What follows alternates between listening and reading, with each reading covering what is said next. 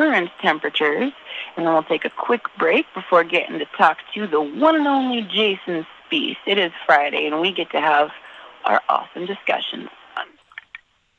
And we're back for that weekly discussion with the illustrious Jason Spiess. How are you doing today? Not too bad. How are you doing on this festive Friday? Just dandy. It's going to be a beautiful one. I'm digging it already. I heard you do the weather forecast. Boy, you had some zest in your voice, a little bit of extra step. I guess somebody's getting ready to go outside this weekend. Oh, mostly to get stuff done, but I am definitely looking forward to the sunshine. Sure. For tomorrow.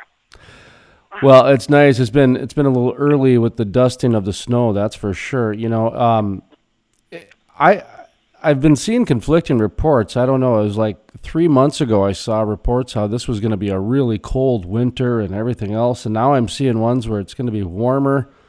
I mean, that was within the last 3 months they've been flip-flopping on that, so I don't even know what to expect for this winter. I just kind of take each day as it comes, I guess. But we've got, I mean, in a matter of days right now on the forecast, I mean, predicting it by the month or by the season just seems impossible, because right now it's changing by the day, and in a 3-day span we've got snow and rain and 60-degree temperatures and negative-degree temperatures, all in the same 3-day span. Yeah, it's becoming a lot more yo-yo. It's just a shift, you know. I mean, the planet doesn't adhere to the, I don't know, is it the Babylonian calendar, whosever calendar we use, you know? I mean, things happen, you know, there's just a shifting that happens over this planet. And we're just kind of going through that. If you look at, scientifically speaking, which we tend to get to on this program occasionally, and this is an interesting slice to the whole environmental movement that really not too many people are talking about, which is the magnetic pole of the Earth is moving. I mean, it's shifted quite a bit. And anytime you've got a magnetic pole that's shifting, you're going to have Earth shifts, and they're very gradual. And who knows? Maybe it's something to do with the sun and the connection between the magnetic pole, and that's what is creating this weather.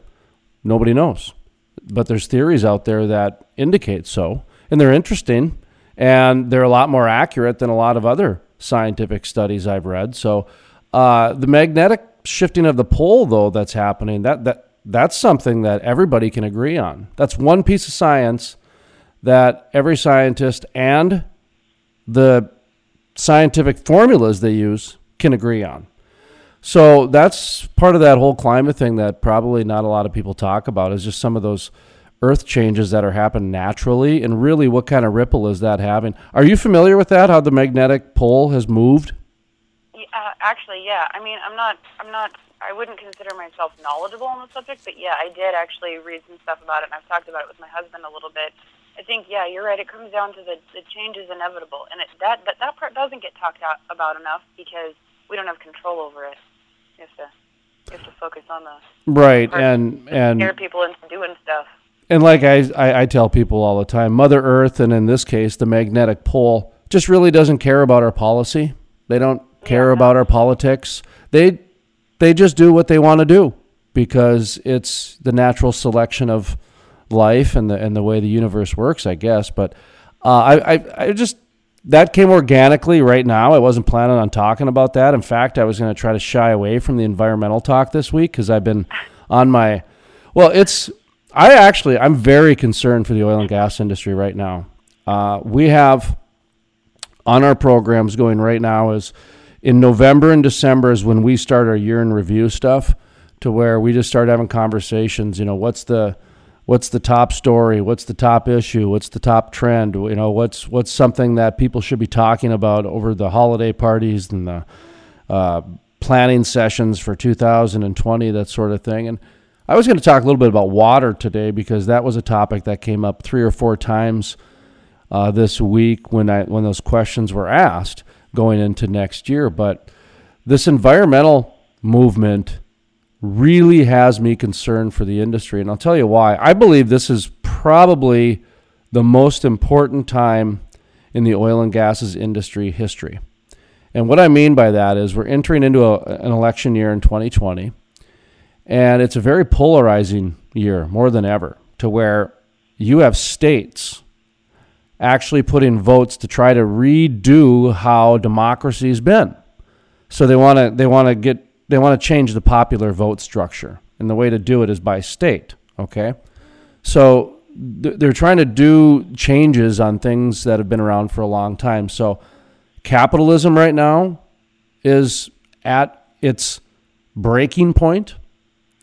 Democracy is at its breaking point. And I'm not trying to be dramatic here. I'm actually just from a 5,000-foot view looking at this going, wow, when you have special interest groups from out of state that have more authority than local grassroots organizations and local PTA clubs and local councils, if you will, democracy gets broken at that point. When you have the world we live in, where somebody has no problem using a cell phone, which takes, I think, something like 300 barrels of oil to produce, and turn around and want to ban an energy industry, things are broken, and logic is broken. When you have consensus science over actual science, science is broken. So I look at the oil and gas industry right now as you're at a critical point in your history right now, because you have more and more people that are trying to ban you, not just hinder you. And I don't think oil and gas industry is going to get banned, but it could get decreased by a good 50% in terms of companies, and just kind of streamline some major, corporation type things, maybe a dozen companies that make up 80% of the fossil fuel movement, because you got to remember, a politician's job is to centralize power. That's a politician's job, to centralize power. So when you have so many people working hand in hand with these policymakers, it's centralizing power. And whether it be to political interest groups or companies, it's what happens. And we will never have a world with, I don't know, I don't see it without fossil fuels. It's really difficult to imagine a world without that, because so much of our life depends on it. But a decreased one, they're winning the argument, so to speak. I gave this example earlier, and you're in the age group as well, between that kind of 25 and 35-year-old, right? Is that correct? Yeah. Okay. Yeah. So I was at a golfing event at Casper, Wyoming, a big, prestigious golfing event, like it's 50th, 70th annual. I forget which one it is, but long time prestigious event. They rent out the whole country club for the weekend. The only people that are there are oil and gas professionals and workers. People that's a okay. big event. Yeah, it's a big, huge event. And I was in the lounge because, people in between holes, this and that. I wasn't golfing. I was there for interviews and just kind of doing stories and a few other things. And so I got to be in the lounge by myself when there was no one else there except the staff. And it was comprised of 3 or 4 people between the age of 25 and 30. And when the workers or when the patrons weren't in the lounge, they were saying things that were kind of making fun of the oil and gas industry, kind of shaming it, kind of like in a joking way, like it was accepted to kind of make fun of the fossil fuel industry. Okay, that was kind of the new kicking, whipping post, if you will. And I thought to myself, wow, I just watched each one of you make over $300-400 just over a lunch. You made over $300-400 from people just on drinks. And it's not like you had to serve food, really. I mean, not much. And now you're dogging the same industry that just gave you that financial boost, if you will. I was really that was a turning point for me to say, oh, this industry is really behind on the public relations.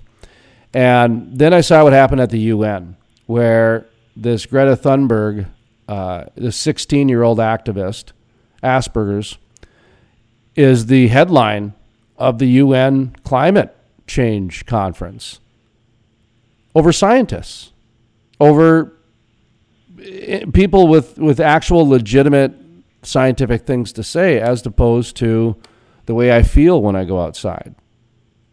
or what I'm supposed to say by this person who gives me a lot of money to say this stuff. So it's that's another example of where we're entering some times right now. If you're in the energy industry, take a step back. I'd take a step back and really evaluate what is going on. And then I'd go talk to your leaders. I don't even know about your political leaders anymore as much as the people that are in the positions to oversee your industry. What's going on? Why are more and more political candidates talking about banning the industry? What happened to straws?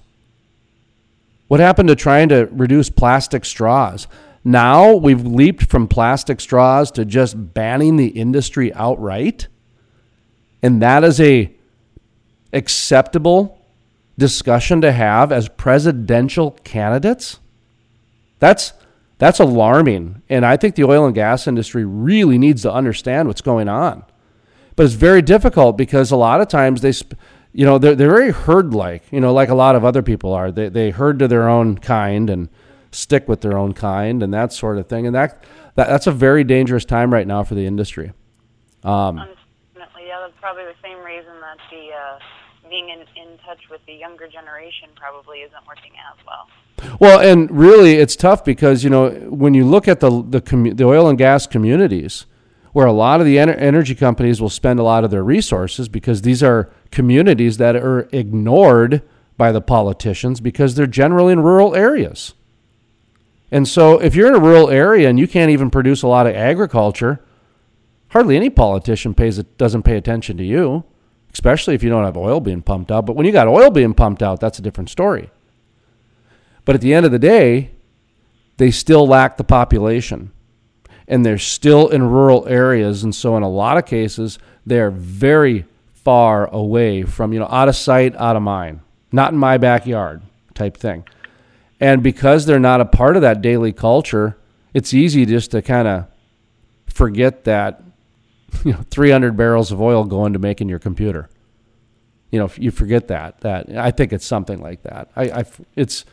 Now I feel like I should really look up that fact at how many barrels of oil go into making your computer, because it is an actual astonishing number, and I wish more people were aware of it. And a lot of people try to use it as a negative, and say this amount of goes into this, but it's more of a recycling thing that, if you're worried about fossil fuels and all these other things, if things were recycled, that would take care of, 90%. We wouldn't even be having this climate change issue and that sort of thing. But so I really started rambling today. You need to corral me here, host. What's going on? Corral you. I don't know. I thought you were making some very valid statements. I was enjoying it. And actually, this is about the perfect time to wrap up even. I feel like that was a pretty good closure even. Well, thank you. Yeah, and I was trying to find that stat real quick because I just read it the other day and I have it somewhere, and it's when you really look at the amount of plastics and then of course the energy and the transportation and all the different things. So somebody did a study on the number of barrels of oil, the number of liters of water, just really broke down everything that goes into it. And so just, that's another reason to hang on to your iPhone for another year. Hang on to your computer for another year instead of getting a brand new one. That right there does more for the planet than almost anything. In all honesty, that's like indisputable. Yet nobody talks about that either. So that's a huge impact. So the lesson today is the energy industry should probably take a step back and say, why are more and more people bashing our industry and trying to ban our industry when it does so much for our lives? Don't get angry. Try to figure out why. Because when you get angry, that means they grow in numbers. But if you try to figure out what's going on, why is it acceptable for a 25, a 27, and a 28-year-old to receive $300 to $400 in tips over the course of 2 hours, turn around and then start dogging the industry when they leave? And they're not in the wrong. They're just having conversation. They're just, a couple of friends sitting around a Central Perk coffee shop drinking and having fun and not really caring about what they talk about, just fluff talk. And so I didn't blame them at all. This was the society's narrative. So that's the lesson today is the energy industry needs to take a step back and say, what's going on here? Why are we falling behind on this public narrative so much? So anyway, that's what we got for you today. Sorry, I really wanted to talk about water. Maybe we'll do that next week. Mm-hmm. Well, sounds good. See where it takes us. All right, we'll see you next week. Thank you. Thank you, Jason. Have a good one.